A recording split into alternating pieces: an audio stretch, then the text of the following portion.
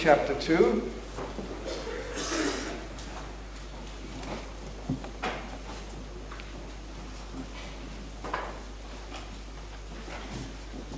Verse 25 to 35.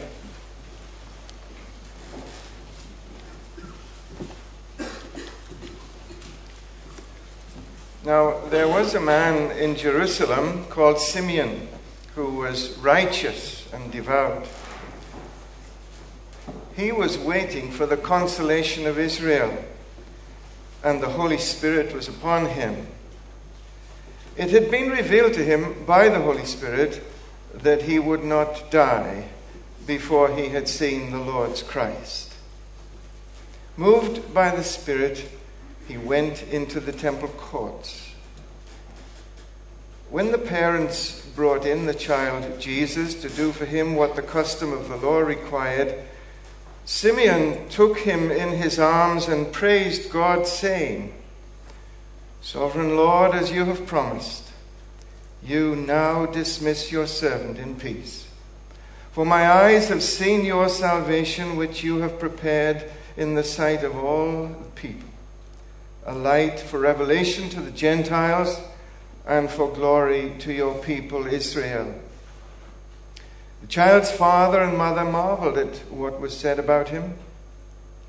Then Simeon blessed them and said to Mary, his mother, "This child is destined to cause the falling and rising of many in Israel, and to be a sign that will be spoken against, so that the thoughts of many hearts will be revealed, and a sword will pierce your own soul too." Amen. Let's just pray for a moment, asking God's help. Father, we thank you for this book of truth, which we are free to read and study. We look to the Holy Spirit now to speak to our hearts through this passage, praying that he might illumine our minds and change our lives so that we become more like Christ. So change us that the world might know whose we are and whom we serve. For his name's sake we ask it. Amen. This passage takes me back to my childhood when I was a cherubic little choir boy, complete with cassock and surplice in my local Anglican church, and we used to say the Nunc Dimittis every week, Simeon's song. Simeon was a man of faith, and he appears on the scene when the Lord is just a few weeks old, and then he fades away from the picture and we hear no more about him.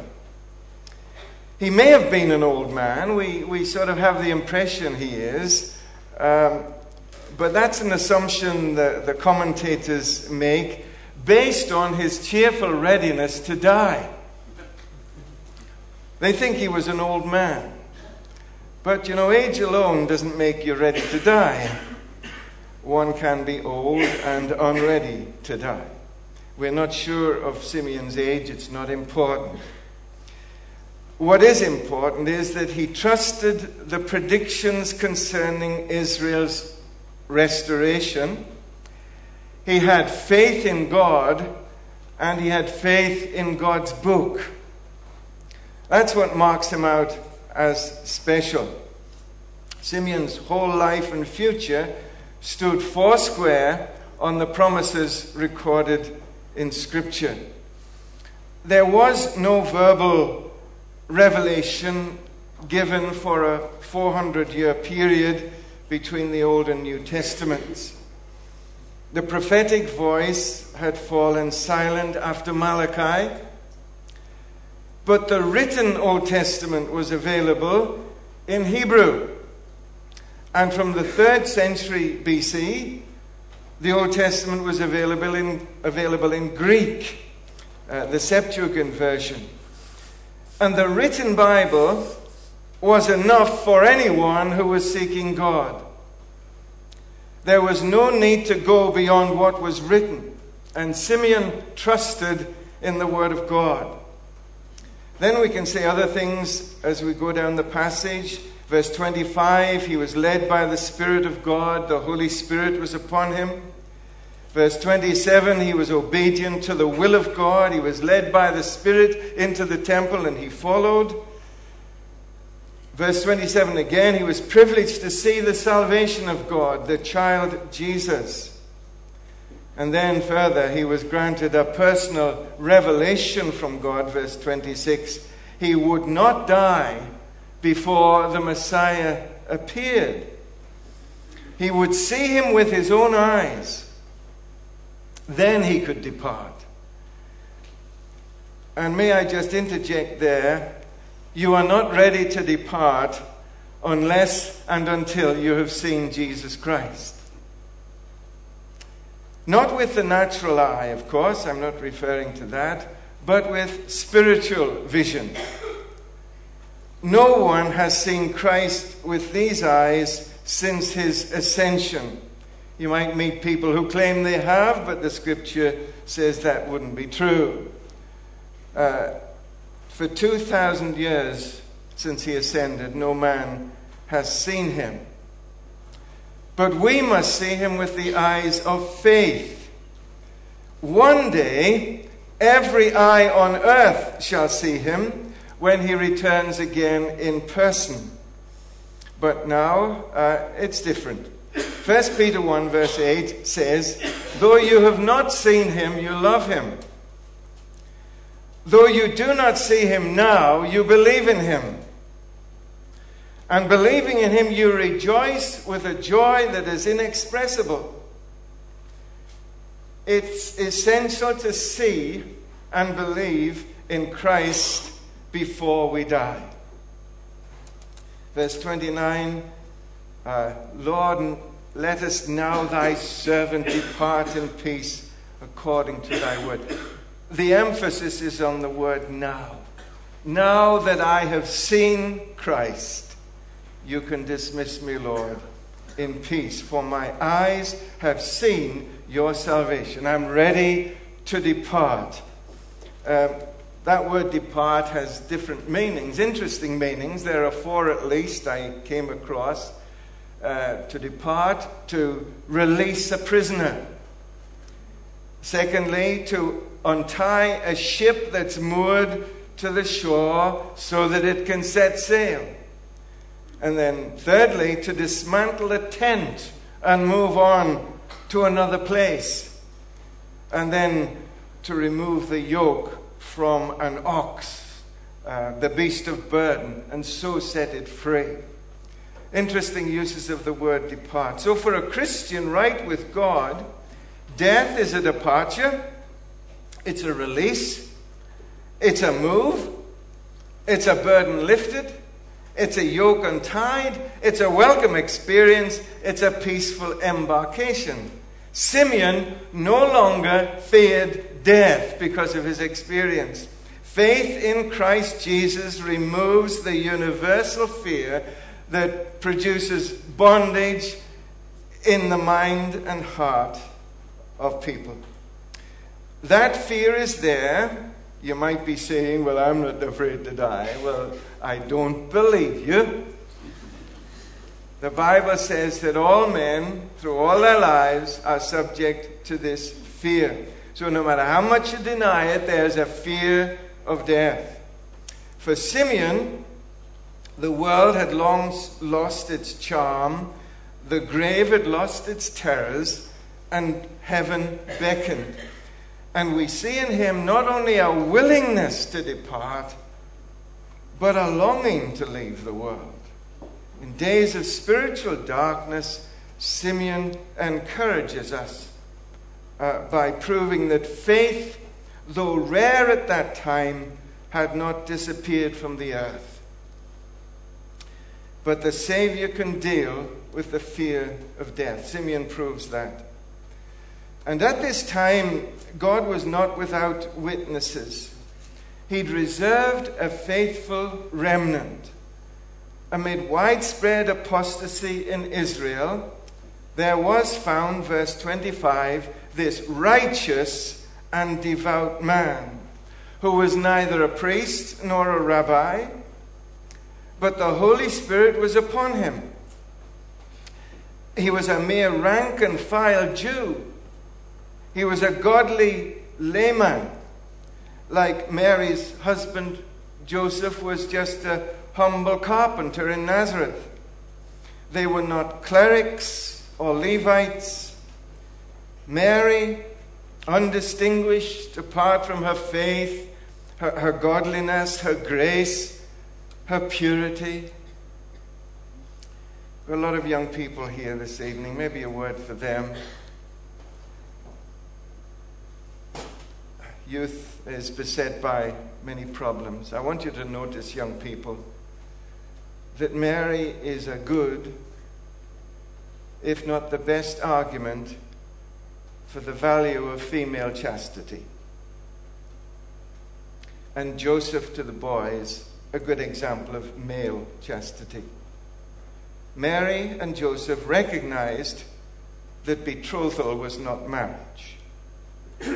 Had Mary been promiscuous, she would have been ruled out of consideration by God to fill a vital role.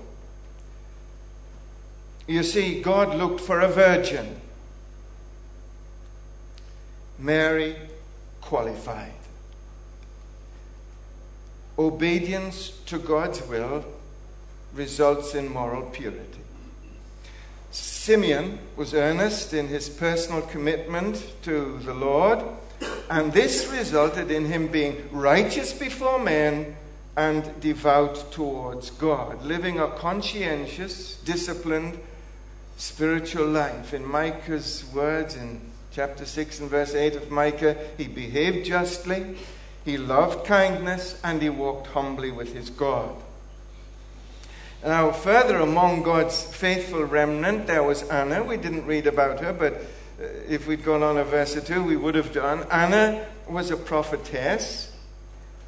And then we'd also read earlier about Elizabeth, wife of the godly Zechariah, who was a priest.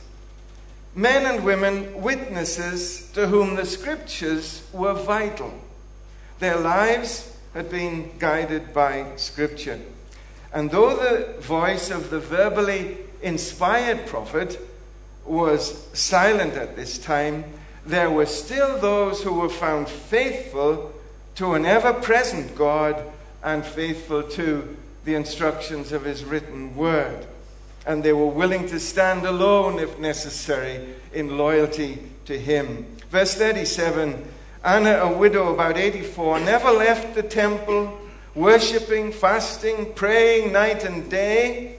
Coming to Mary and Joseph at that very moment, she gave thanks to God and spoke about the child Jesus to all. She spoke about the child Jesus to all who were looking forward to the redemption of Jerusalem. To all Jewish people who trusted the scriptures and looked forward to the redemption of Jerusalem, Anna testified evangelistically about Jesus. She's a great example. So verse 27 again. Simeon was led by the Spirit of God to Christ. The Holy Spirit draws and leads us to Christ and reveals him to us, as he did for Simeon. We're all lost and we're all blind until God's Spirit guides us to Christ and opens the eyes of our understanding. As for Gentiles in verse 32, they were in darkness, the darkness of ignorance and superstition, worshipping the works of their own hands, indeed worshipping anything but the one true God. Now came the promise through Simeon of divine revelation to enlighten benighted Gentiles. Jesus, the light of the Gentiles, the light of the world, was also the glory of Israel. Verse 32. The presence of God in the Old Testament, most dramatically, was the Shekinah in the tabernacle. There was this glow. And that's the glory of God. And the New Testament says that Jesus is the glory of God. He's the presence of God in the world. He is Emmanuel, God among us, the Shekinah, the glory of the Lord. So he's the light of the world to the Gentiles, is the glory of his people Israel. I'm so glad that the Gentiles were included. Aren't you? I'm a Gentile, you see. That's why I say that. I might look like a Jew, but I'm a Gentile. Luke was the only Gentile gospel writer, and Christ's compassion for a world of all kinds of people was among Luke's major themes. He had a real, shall we say, a human approach to things. And Simeon, as a Jew, actively waited for the consolation of Israel, which is a term used of the coming Messiah. Verse 25. He loved his nation, he loved his people, but Israel needed consolation. They needed comfort in their distress. Conditions were bad for the Jews politically and spiritually at this time. They were under the thumb of Rome. Simeon cared about that. Messiah would be consolation for a suffering people. And Simeon looked to the day when Israel's oppression and chastisement would be over. God would comfort his people and speak tenderly to them, as Isaiah promised. And that was a joyful bit of news for Simeon. Simeon's concern was somewhat unusual in that it was broader than his people Israel. He foresaw the time when the light of God's salvation would spread to the whole earth, the very ends of the earth. That promise and that prospect was a source of joy to him. Many other Jews were parochial in their outlook. You all know about Jonah. In the Old Testament, Jonah was angry when God showed a Gentile nation such mercy and grace.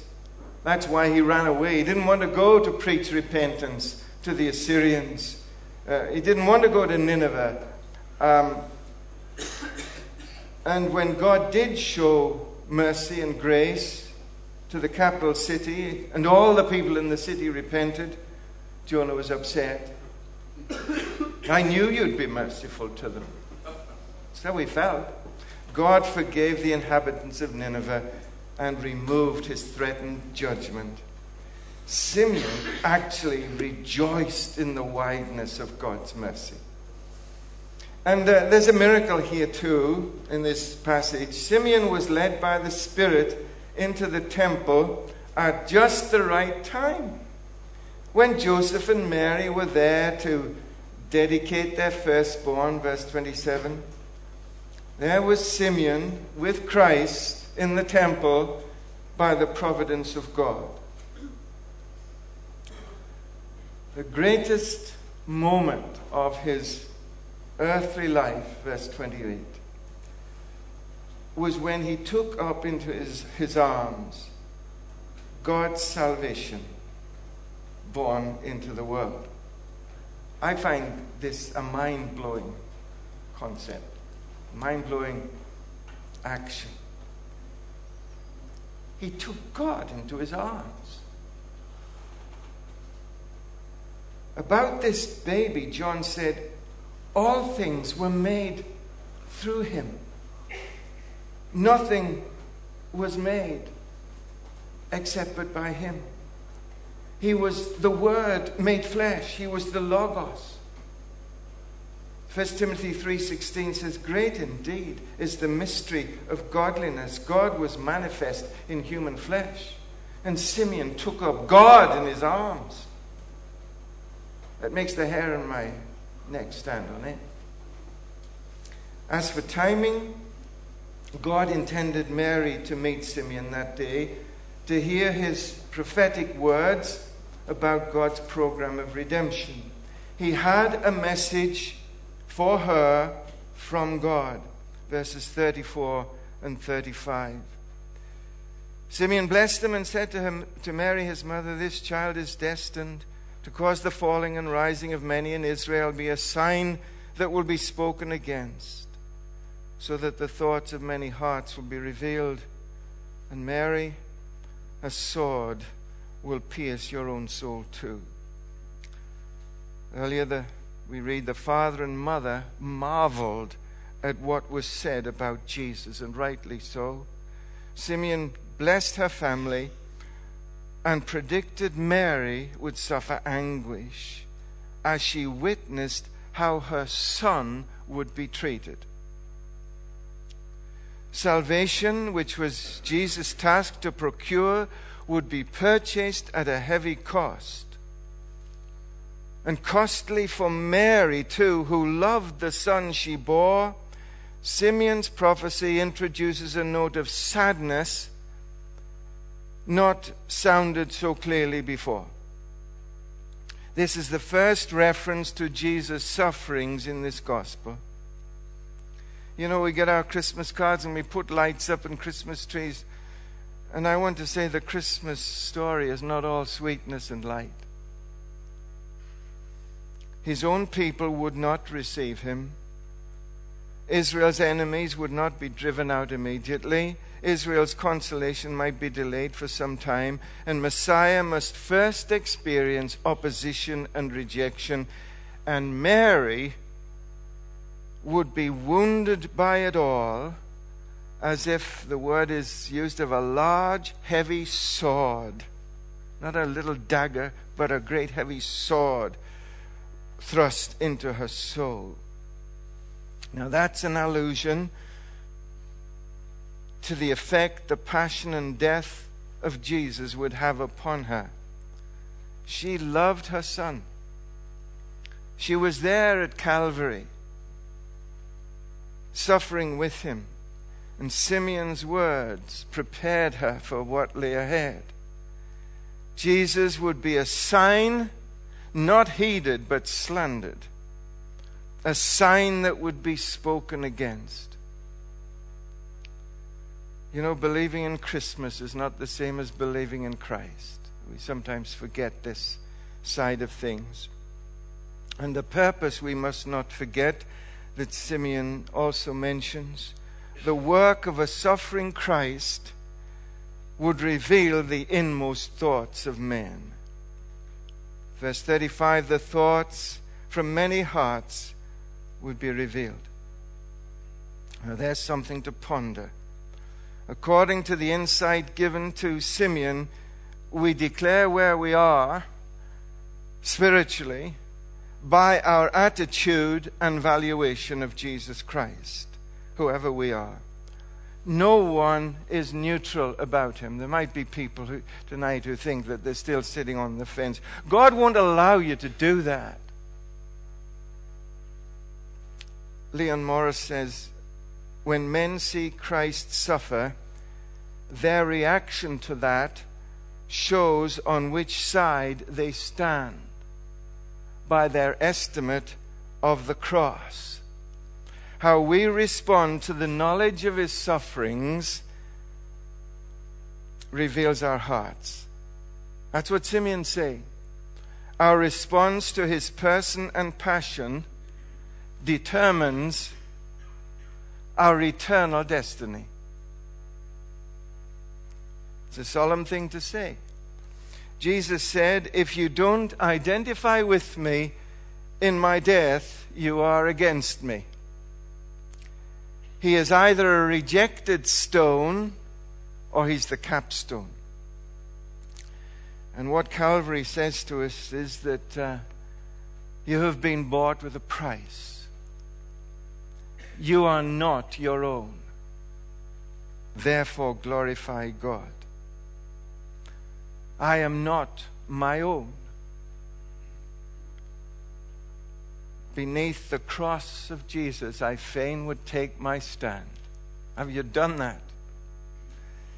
I take, O cross, thy shadow for my abiding place. I ask no other sunshine than the sunshine of his face. Content to let the world go by, to know no gain nor loss, my sinful self, my only shame, my glory, all the cross.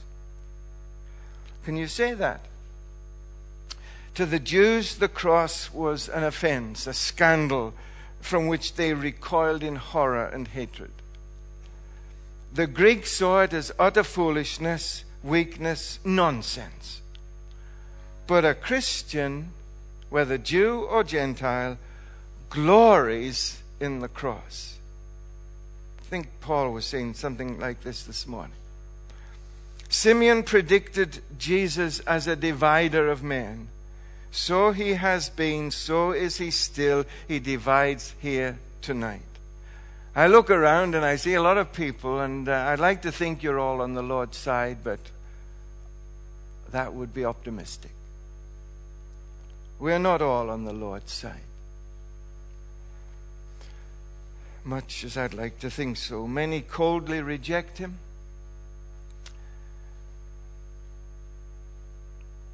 Verse 34, some will accept him.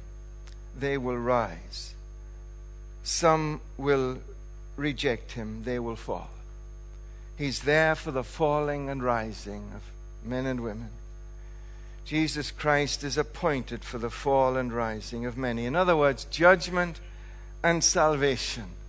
Judgment and salvation are the consequences of his coming. Isaiah 8 verse 14, prophetic of Jesus, he will be a stone that causes men to stumble, a rock that makes them fall. Christ is the appointed sign spoken against, hated by many, surrounded by enemies, persecutors, unbelievers. The very nations conspire together against the Lord and his anointed. Psalm 2. No nation or government in this world is overtly Christian. Think of North Korea, think of Iran, think of Iraq, think of the Congo, think of Zimbabwe. The nations are against him, and rapidly our own nation is becoming anti-Christian.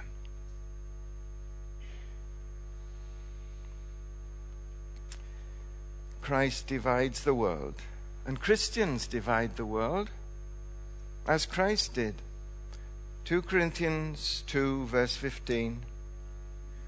We are to God the aroma of Christ. Speaking of the church and true believers. He delights in us because of Christ. We are to God the aroma of Christ. Among those who are being saved and among those who are perishing. To one we are the smell of death to death, and to the other the fragrance of life to life. The church is either an aromatic fragrance or it's an unpleasant stench. The aroma is the same, but it's how people receive it. The coming of Christ would provoke, this is what Simeon's saying, that hidden rebellion into open antagonism, which is exactly what happened. The cross does that. That exposing was and is necessary. We now know clearly what was in the hearts of men and women.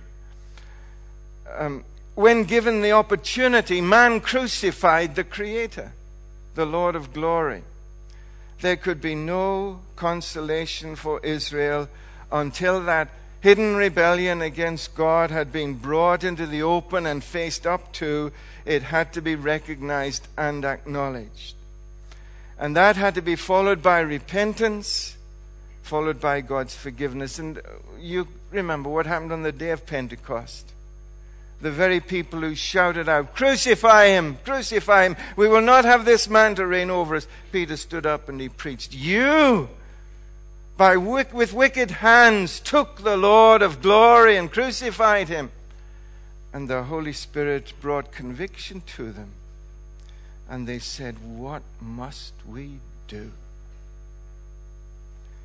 That was a powerful gospel message, and 3,000 people got converted. 3,000 Jews. What must be? Christ is the stone. You see, the means of falling, he's also the means of rising. He will be one of two things to you tonight. He'll be your Savior, or he'll be your judge, not something between. You cannot sit on the fence. Jesus said, if you're not with me, positively, you're against me. And for some, Christ proclaims reconciliation, enemies made friends, and for others, condemnation. So the gospel is a message of life, but it's also a message of death. It's good news only for those who believe tonight. Jesus Christ would become the Savior of many who despised him, spoke against him, blasphemed his name, shouted for his death, rejected him, because many would repent and believe. And the word repent simply means to change your mind. The hearts of many would be changed. Saul of Tarsus was a wonderful example, wasn't he? Jesus' arch enemy, who seemed to hate Jesus more than any other man on earth, more than any other Jew, certainly.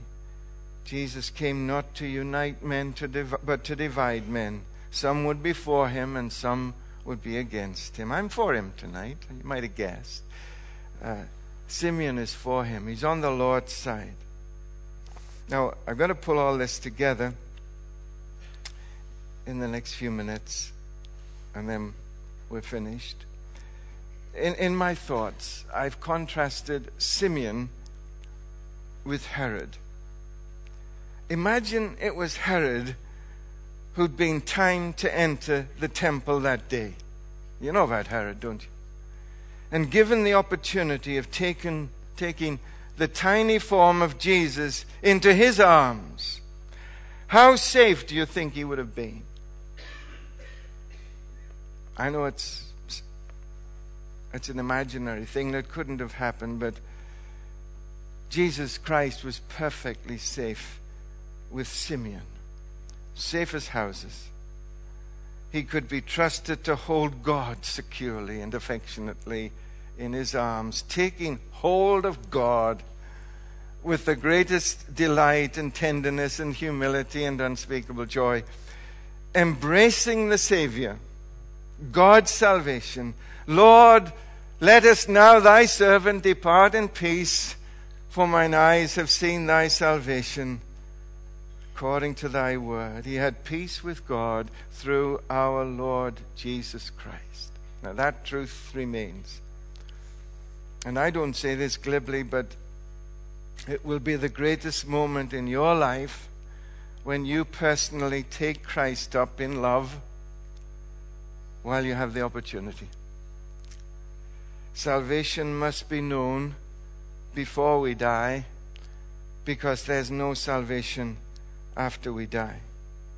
Seeing and embracing Christ in faith is essential if that greatest of all human fears that we're speaking of, the fear of death, is to be resolved.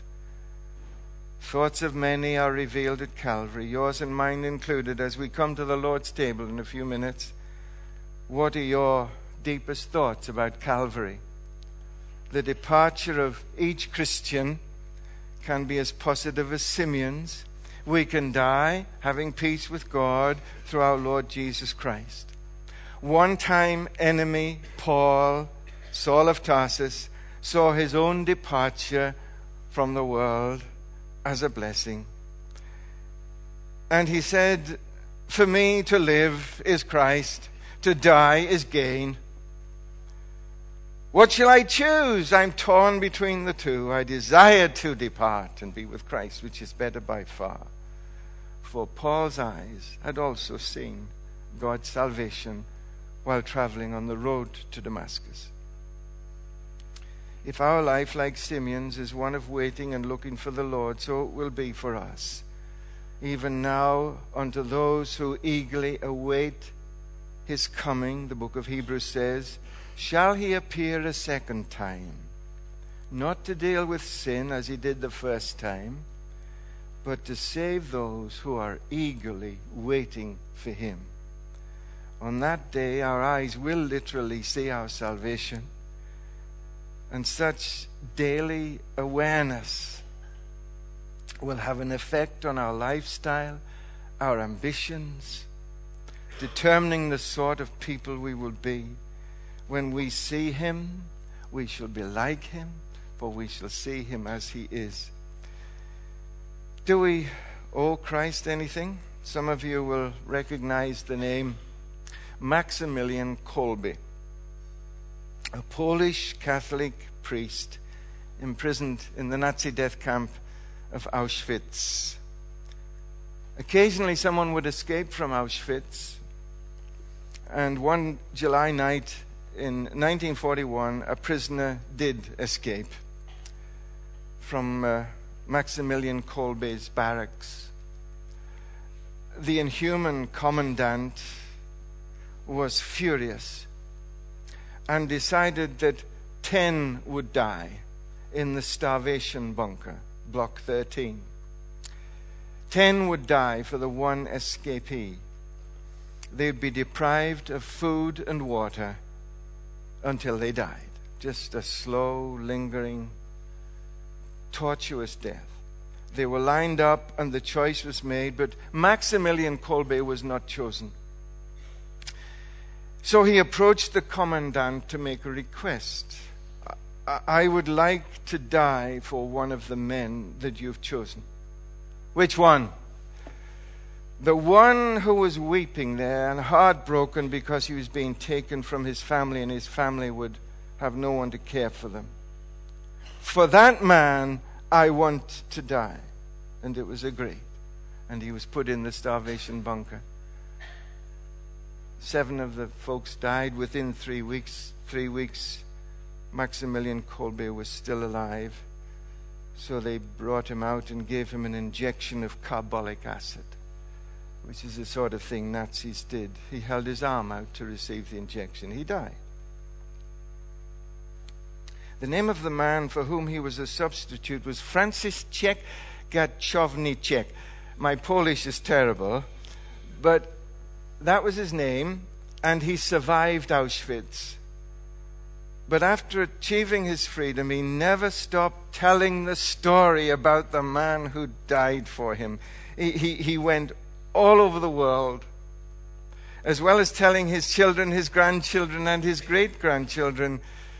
They all were familiar with the name Maximilian Kolbe. They were household words. He went to the USA in 1994 and told the story there to America. His gratitude never wavered. His thankfulness and joy flowed from him. He never forgot the debt he owed, not for one day of the rest of his life, and he promised that as long as he lived, he would tell people about the man who died in his place.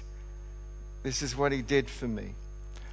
Mr. Gajovnicek died just in 1995 at the age of 95. You can see where I'm going in this true story as I conclude.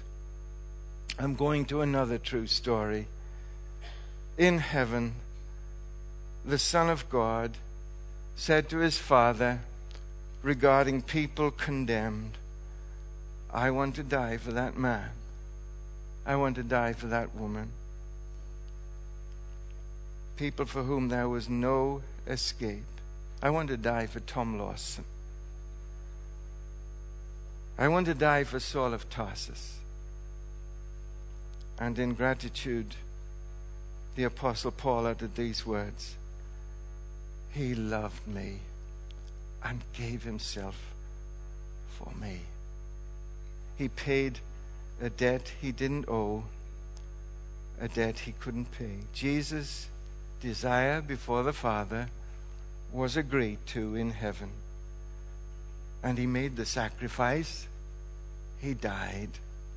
His sacrifice was accepted. He died that I might live. No wonder this feast is called the Eucharist, which means to give thanks. And we say, thank you, Lord. It's the cup of thanksgiving. Thank you, Lord, for saving my soul. Thank you, Lord, for making me whole. Thank you, Lord, for giving to me thy great salvation, so rich and free. Have you said thank you? We've got an opportunity to do that in a moment. Let's pray.